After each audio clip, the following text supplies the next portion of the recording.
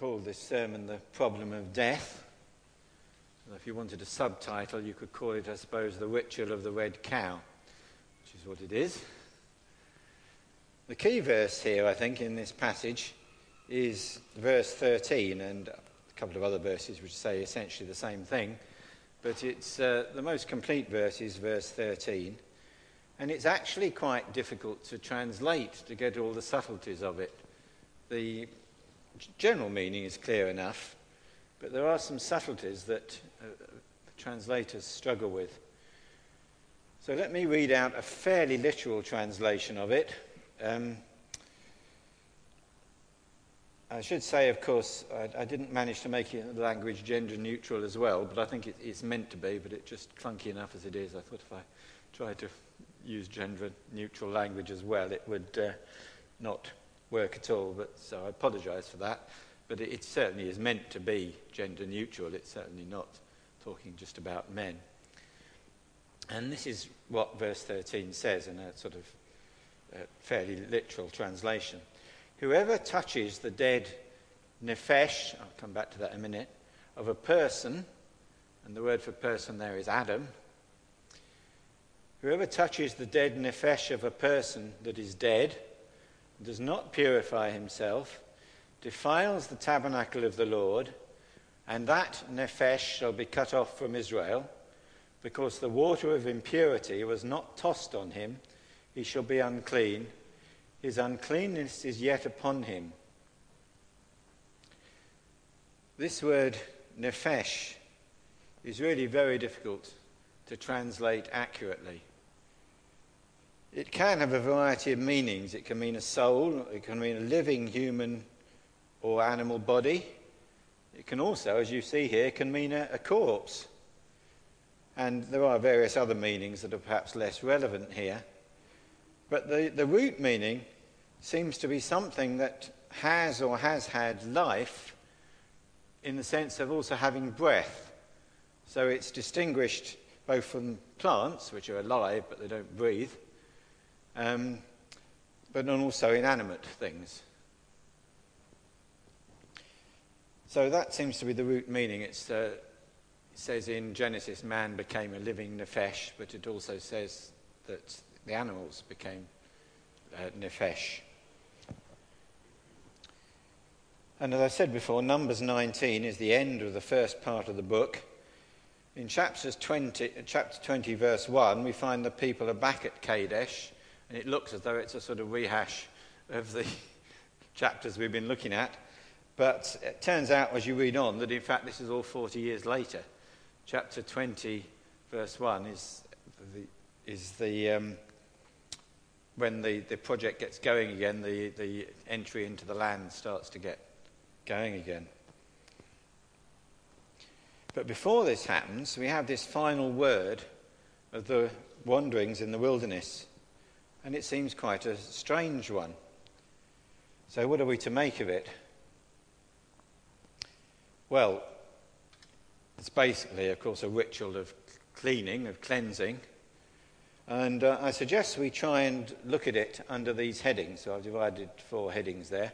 First of all, we'll look at the basic features of the ritual. And then we'll look at the purpose of the ritual.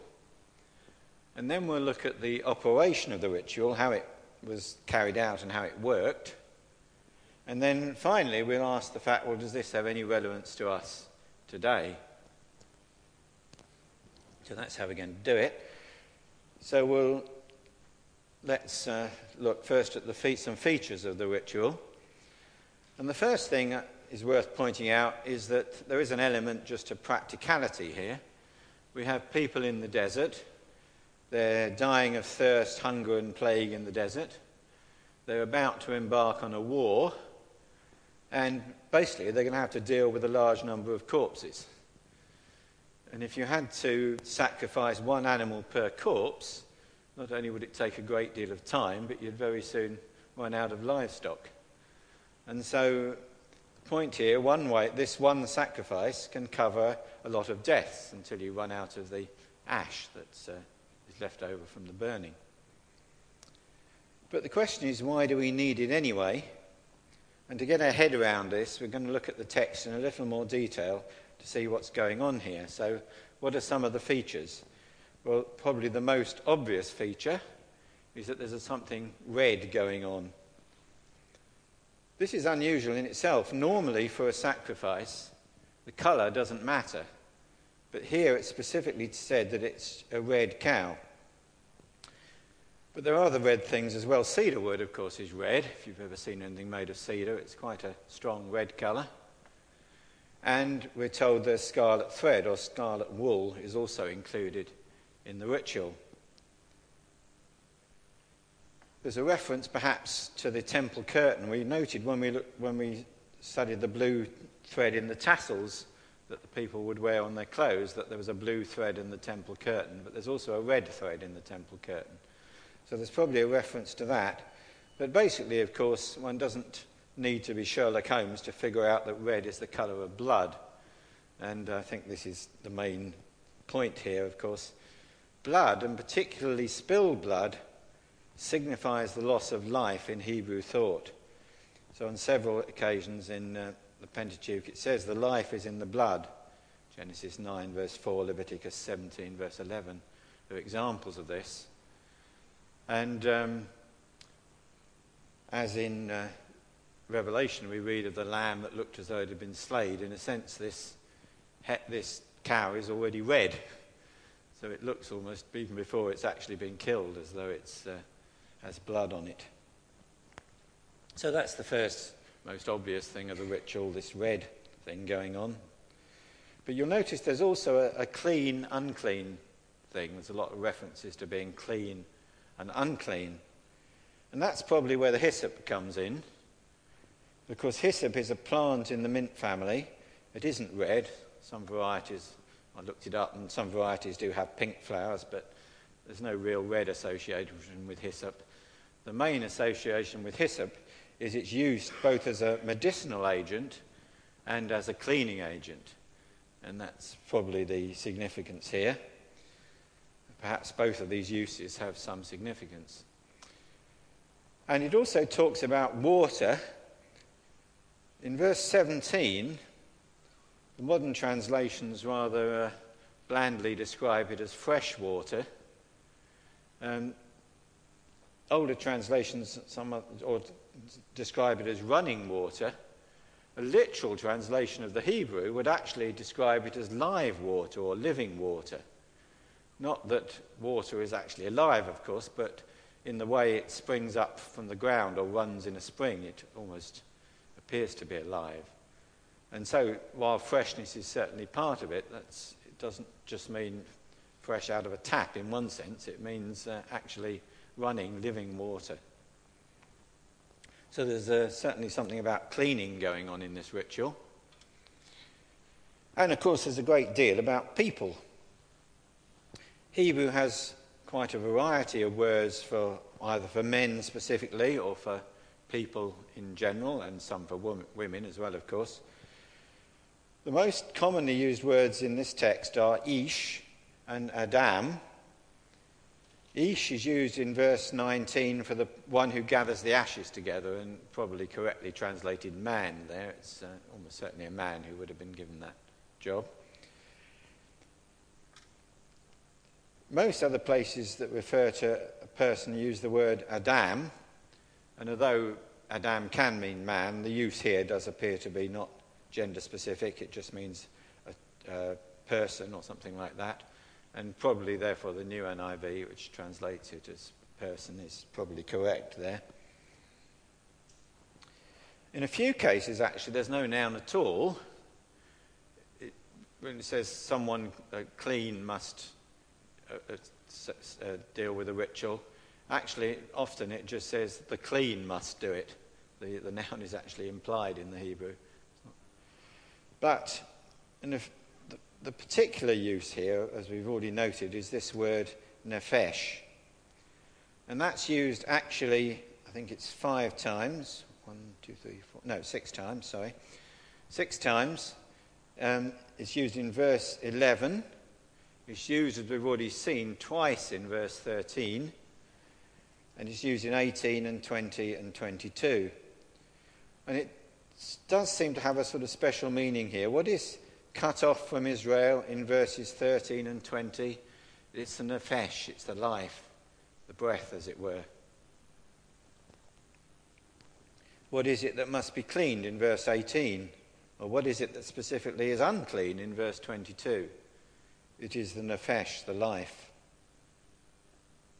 As I said, it can refer to an animal, so it doesn't mean a soul in the technical sense, but it does seem to have some meaning of something that has breath and life in that sense, or has had breath and life in that sense, although it's now dead. But you notice that the other usages of the word in verse 11 and verse 13 are actually referred to the corpse, describes it as a dead life, if you like, a dead nephesh. Although when I was discussing this with Phil during the week, and he pointed out that in chapter 5, I think it is, and there's also a reference to corpses, it just uses nephesh there to mean a corpse, which is the dead there is implied. But does seem to be some significance particularly to this word. It's the sort of life that can be contaminated with death, that can lose its breath. I won't read too much into it, but that does seem to be something of the meaning here. It's that life which must be cut off from the assembly.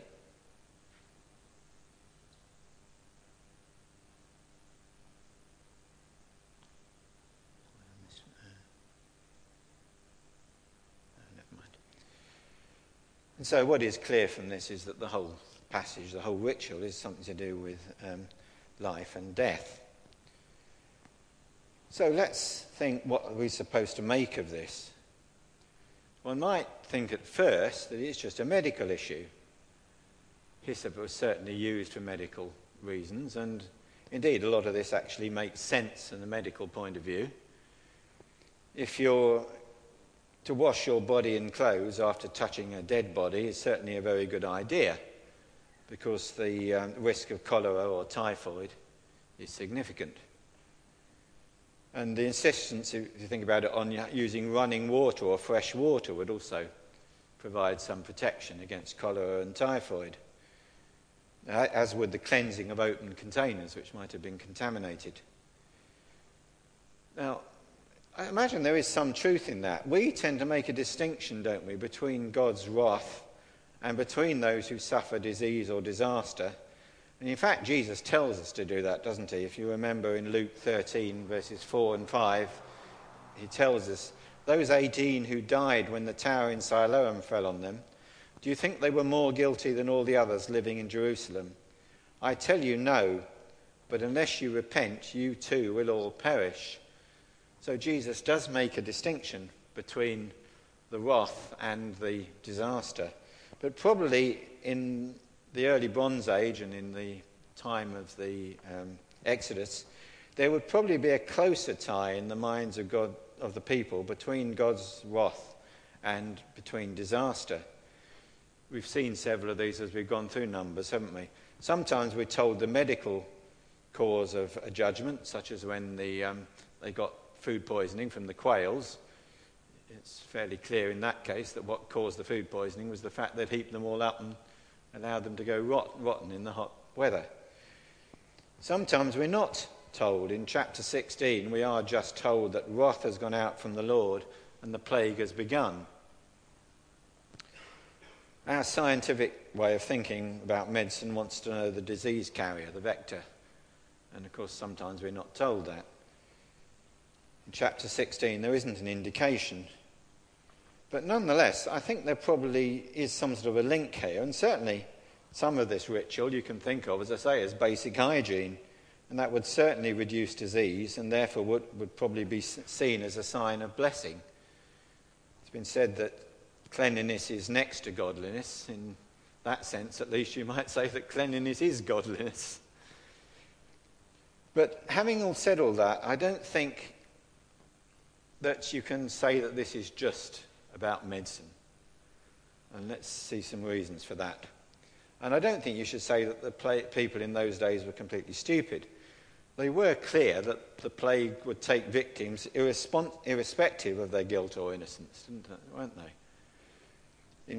What Moses actually said in chapter 16 was 46 was that wrath has gone out from the Lord, the plague has started. And you can't dispense with either part of that sentence, can you? If we were just told that wrath had gone out from the Lord, we might ask why that matters and say, okay, fair enough, but it doesn't affect me, does it? We need to know how that wrath was executed. But at the same time, if we'd just been told that a plague had started, we might very well say, well, anyway, everyone gets ill, because that's true, isn't it? The connection is given explicitly there. And I also pointed out at the time that when Aaron took action, he stood between the living and the dead. He didn't stand between the guilty and the innocent. He stood between the dead and the living. And to escape the judgment on Dathan and Abiram, if you remember, the warning was to move away from their tents, because they were just about to be swallowed up. You could have been innocent, and yet if you'd stayed near their tent, you would have been caught in that disaster. So there is also a distinction between the wrath and the disease and the effect of it. So I'd suggest to you that while there are undoubtedly medical benefits from these procedures, that these are not the core meaning. I think it would be fair to say that disease is more than just a metaphor for God's judgment, but perhaps we should think of it as a sign of God's judgment. I mean, a metaphor for London, we might say, it's like a big apple where lots of people can live and do their own thing. A sign says, if you want to know about London, go that way. And I think perhaps this is, a sign, disease or disaster in Numbers, thought of as a sign of God's judgment, and yet they're not actually the thing itself. And so here are some reasons why I would suggest we shouldn't treat this chapter as just an issue of public health, although that is certainly part of it. First of all, did you notice that in verse 9 we are told that the ashes are to be kept as a sin offering? Now that's actually rather strange in itself, because it's quite different from other sin offerings that we read about, because there's not actually a sin attached to it in any obvious sense. The usage of this ash is cleansing after contact with the dead. And yet, certainly having contact with the dead, respecting your dead and bury them, is certainly not a sin in the usual sense of the word, is it? In fact, it's a religious duty. And yet, it does lead to a kind of spiritual uncleanness, according to chapter 19, and in that sense, it's a sin offering. There is a moral issue here, even though it's not quite a moral issue in the usual sense. Otherwise, it wouldn't make sense to describe it as a sin offering. And secondly, if the cleansing were purely medical, one would be clean as soon as the washing had occurred, wouldn't we? But those who touch the ashes are unclean until evening, and those who touch a human dead body, you will notice, are unclean for a week. And that's true even if the proper procedures are carried out. And the third reason that it's not just a medical thing is that we are told, in fact, that the sanctuary of the Lord is defiled. Well, what does that mean? I mean, a tent can't catch cholera or typhoid. But in some way, the sanctuary of the Lord is defiled.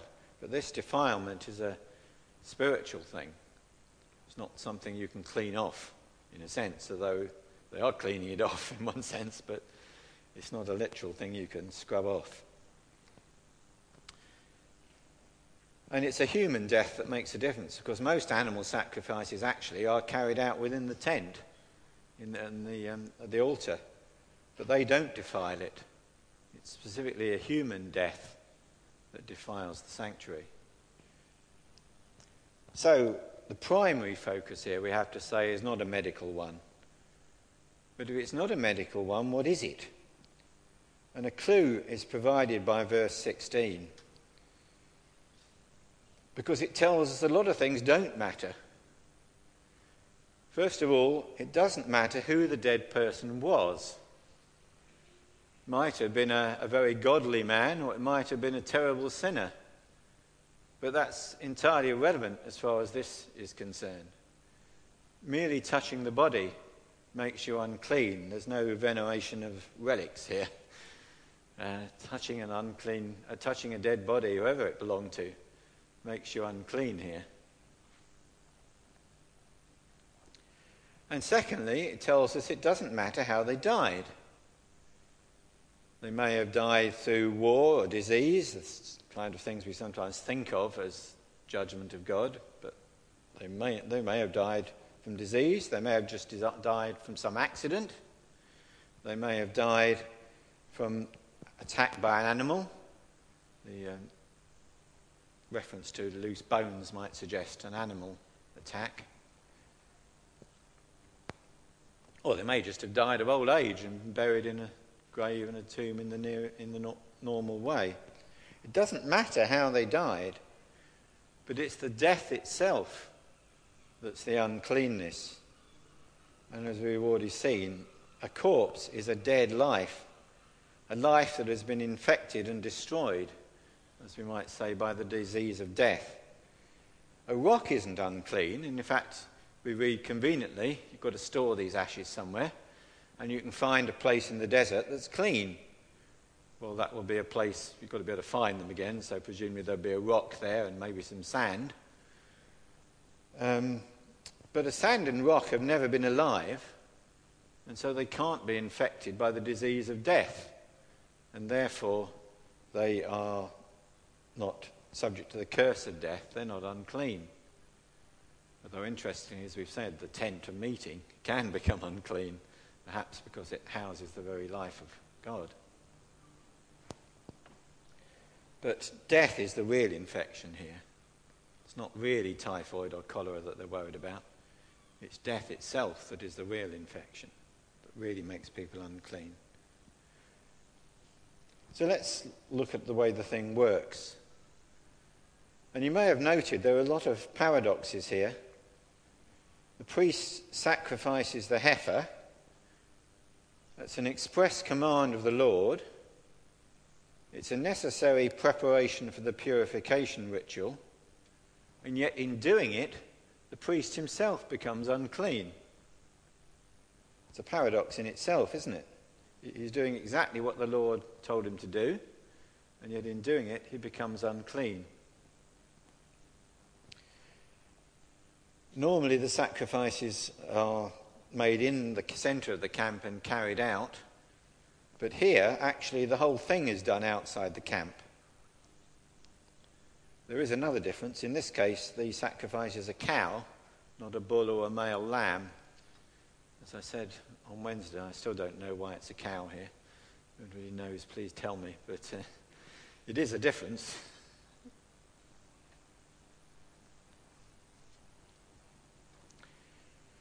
And how does the ritual actually work?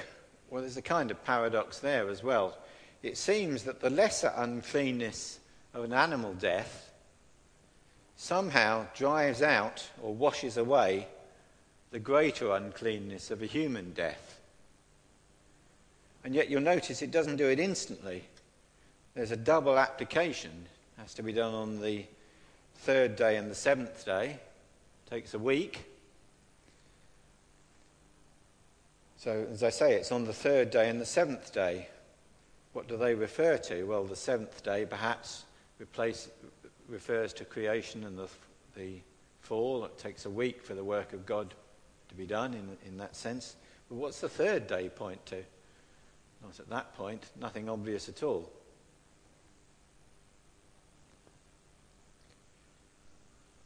So what are we to make of this?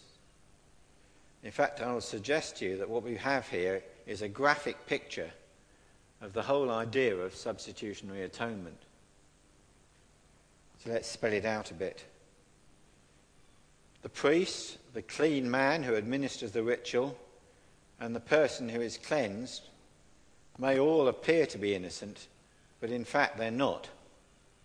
In fact, they're all affected infected by death.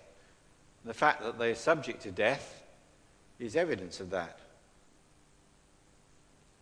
The ritual uncleanness of contact with death is perhaps just an illustration of the actual uncleanness of sin, because death is Eden's curse, isn't it?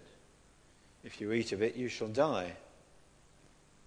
The fact that they're all subject to death is evidence that they all come under the curse, isn't it? And all men and women inherit the sinfulness and guilt of our first parents.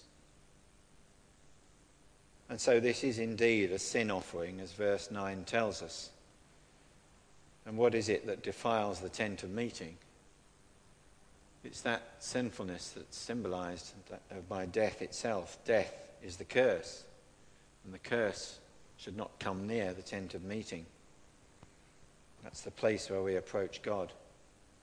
It results in us being cut off from the presence of God and his people. But God has made provision. Although the sacrifice is carried out outside the camp, the priest sprinkles some of the ashes or the water, can't remember, but sprinkles some of the sacrifice anyway towards the tent of meeting. He's saying there, isn't he, that he's opening a way back from outside the camp, the unholy, the unclean place, back to the tent of meeting. There's a substitution of the death of this cow for the death that all of us deserve. So let's finally think about how this relates to us today. One death serves, doesn't it, to cover many deaths. It's a valuable heifer that's sacrificed. It's not some old cow that was going to be destroyed anyway. We're told it's one that's never been used at burn yoke, probably never been milked either. That's why the actual Hebrew just says a cow, but the suggestion is obviously that it's a young cow, and therefore a heifer. A valuable animal. I've already pointed out the cow is red as if it's covered in blood, and that the death is carried out outside the camp, not in the holy place. And yet, verse 4, it is offered to the holy place. It opens the way to that place. And the great paradox, of course, is that it takes a death to drive out death. The animal is slaughtered as if it's paying the price for all the other deaths, as if it's, in a sense, cancelling out the other deaths. And the animal is innocent, and yet its death is unclean. It receives the curse upon itself. How does it work? How is it applied? It works by washing. You'll notice there's both a symbolic washing in verse 18, for the sprinkling with the hyssop, and an actual bath and clothes washing in verse 19. The ritual washing perhaps restores access to the tent of meeting, and the actual washing perhaps removes any residual trace of the death. You might say nowadays, and scientifically, any contamination that remained. As the Top Lady, well-known lines from that Top Lady hymn puts it, "Be of sin the double cure, save me from its guilt and power."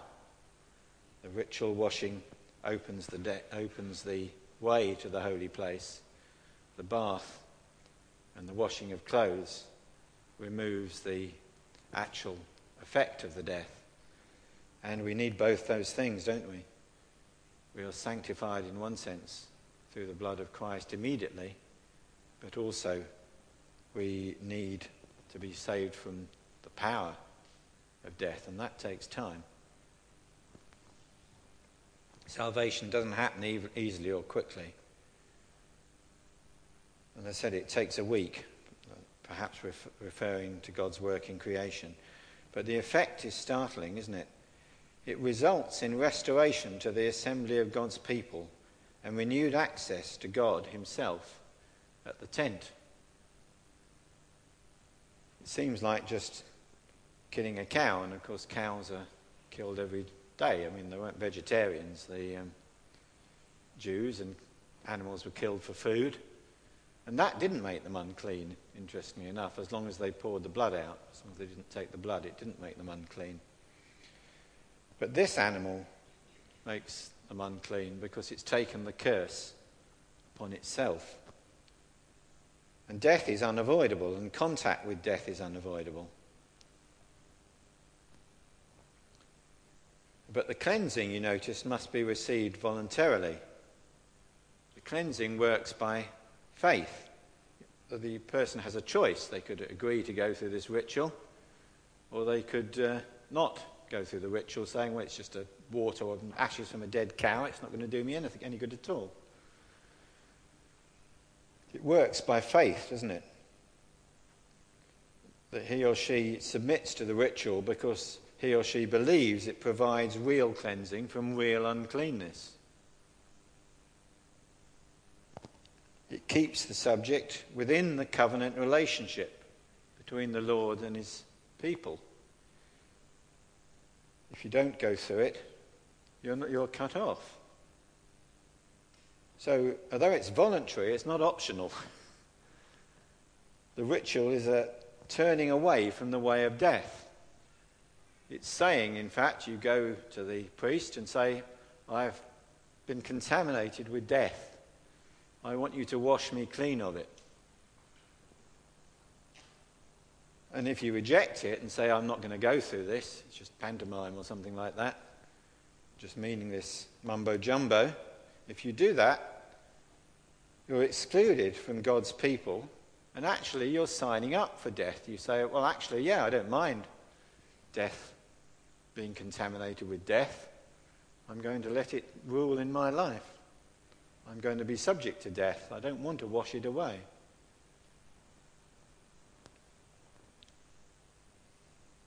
So it's actually a very powerful ritual.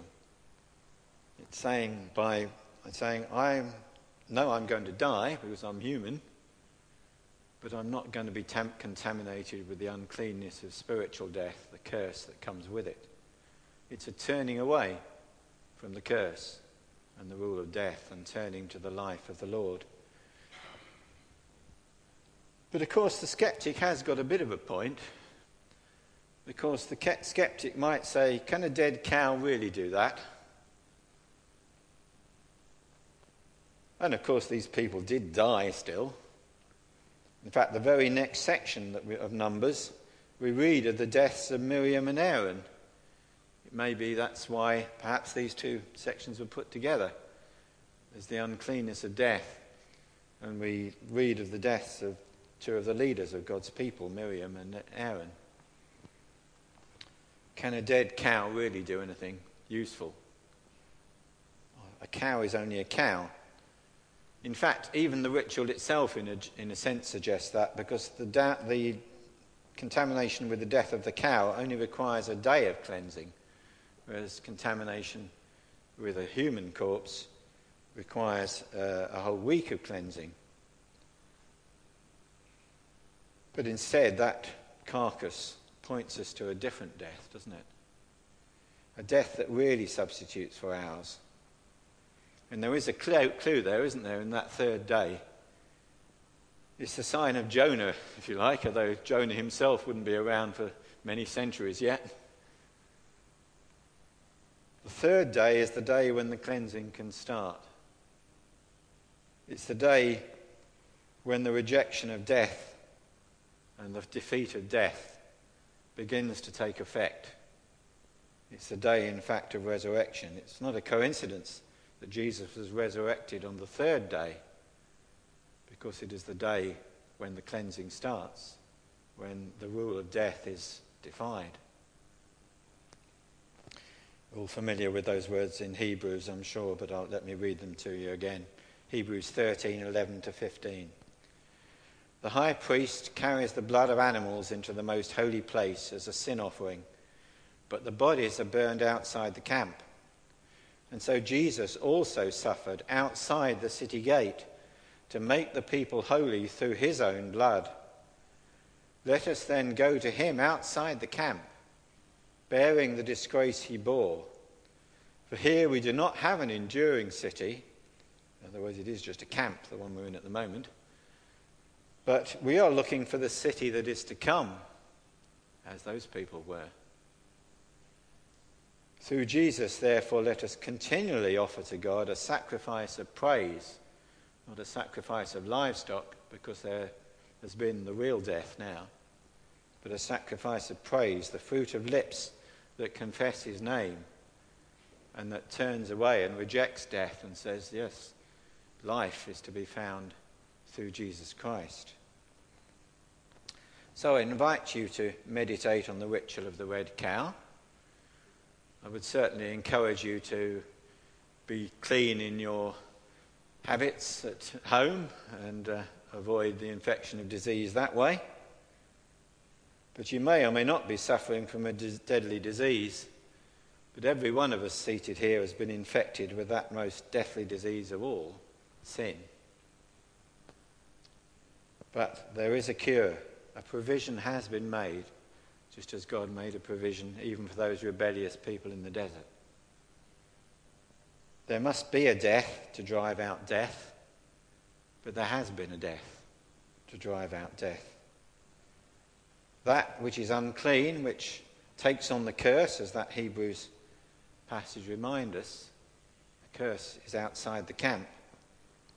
There is a disgrace, it's burned outside the camp, and outside the camp he bears the disgrace of the curse, as that cow took on the curse, which was what made its death unclean, really.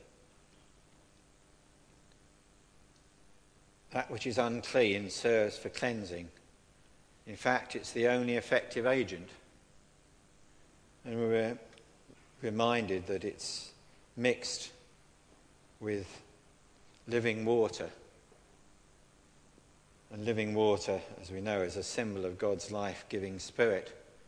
And so John 4:14 says that he will wash us with living water. But you do have to act. Say it's not optional, but it is voluntary. You do have to turn away from the path of death. You do have to allow the cleansing to be applied to you.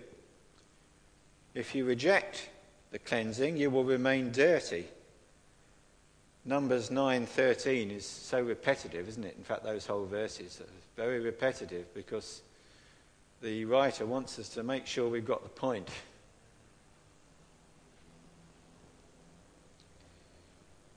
If you don't turn away, if you don't accept the cleansing that is offered, then you will really be a dead nefesh. You will really be cut off from the people of God and from the fount of life.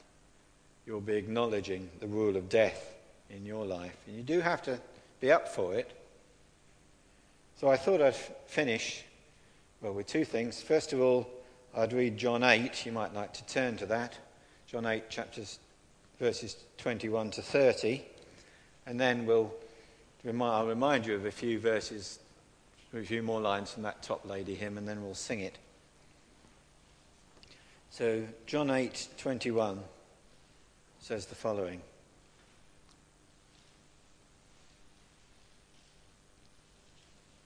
These are the words of Jesus to the Jews. I am going away, and you will look for me, and you will die in your sin. Where I go, you cannot come. And the Jews partly understood what he meant. This made the Jews ask, will he kill himself? Is that why he says, where I go, you cannot come? But he continued, you are from below, I am from above. You are of this world, I am not of this world. I told you that you would die in your sins. If you do not believe that I am the one I claim to be, you will indeed die in your sins. Notice the same repetition there as is used in Numbers to make the point. Who are you, they asked. Just what I've been claiming all along, Jesus replied. I have much to say in judgment of you, but he who sent me is reliable, and what I have heard from him I tell the world. They did not understand that he was telling them about his Father. So Jesus said, when you have lifted up the Son of Man, other words, when the sacrifice is made, when he's died, then you will know that I am the one I claim to be, and that I do nothing on my own, but speak just what the Father has taught me, just as Moses and the priests spoke the words that they were taught. The one who sent me is with me. He has not left me alone, for I always do what pleases him. The rest of us don't. The rest of those people didn't. But the priest does what pleases him. And even as he spoke, many put their faith in him. They realized what he was getting at. Some of them. Others rejected him. But others said, yes, I need to be washed. I need to be cleaned. I need that sacrifice. So that's the question it raises. Are you washed in the water for cleansing, the water of impurity? Or as we sing nowadays, are you washed in the blood of the Lamb? That was only symbolic blood in those days. But the Lamb has shed his blood. And do you keep returning there? Because they didn't have to go through this ritual once, remember? They all had to, every time they touched a dead body, they had to go and do it again. And we all need to return to him for cleansing. Do we keep going back there? Do we keep saying we need the blood of the Lamb to cleanse us, to make us fit for heaven, to make us fit to be with God's people? So the original lines from that Top Lady hymn say, "Foul I to the fountain fly, wash me, Saviour, or I die." The version we have actually is slightly blander, but we'll sing it anyway. I think it's a pity, actually. I don't see what was wrong with the original lines there, but we'll sing it in the way.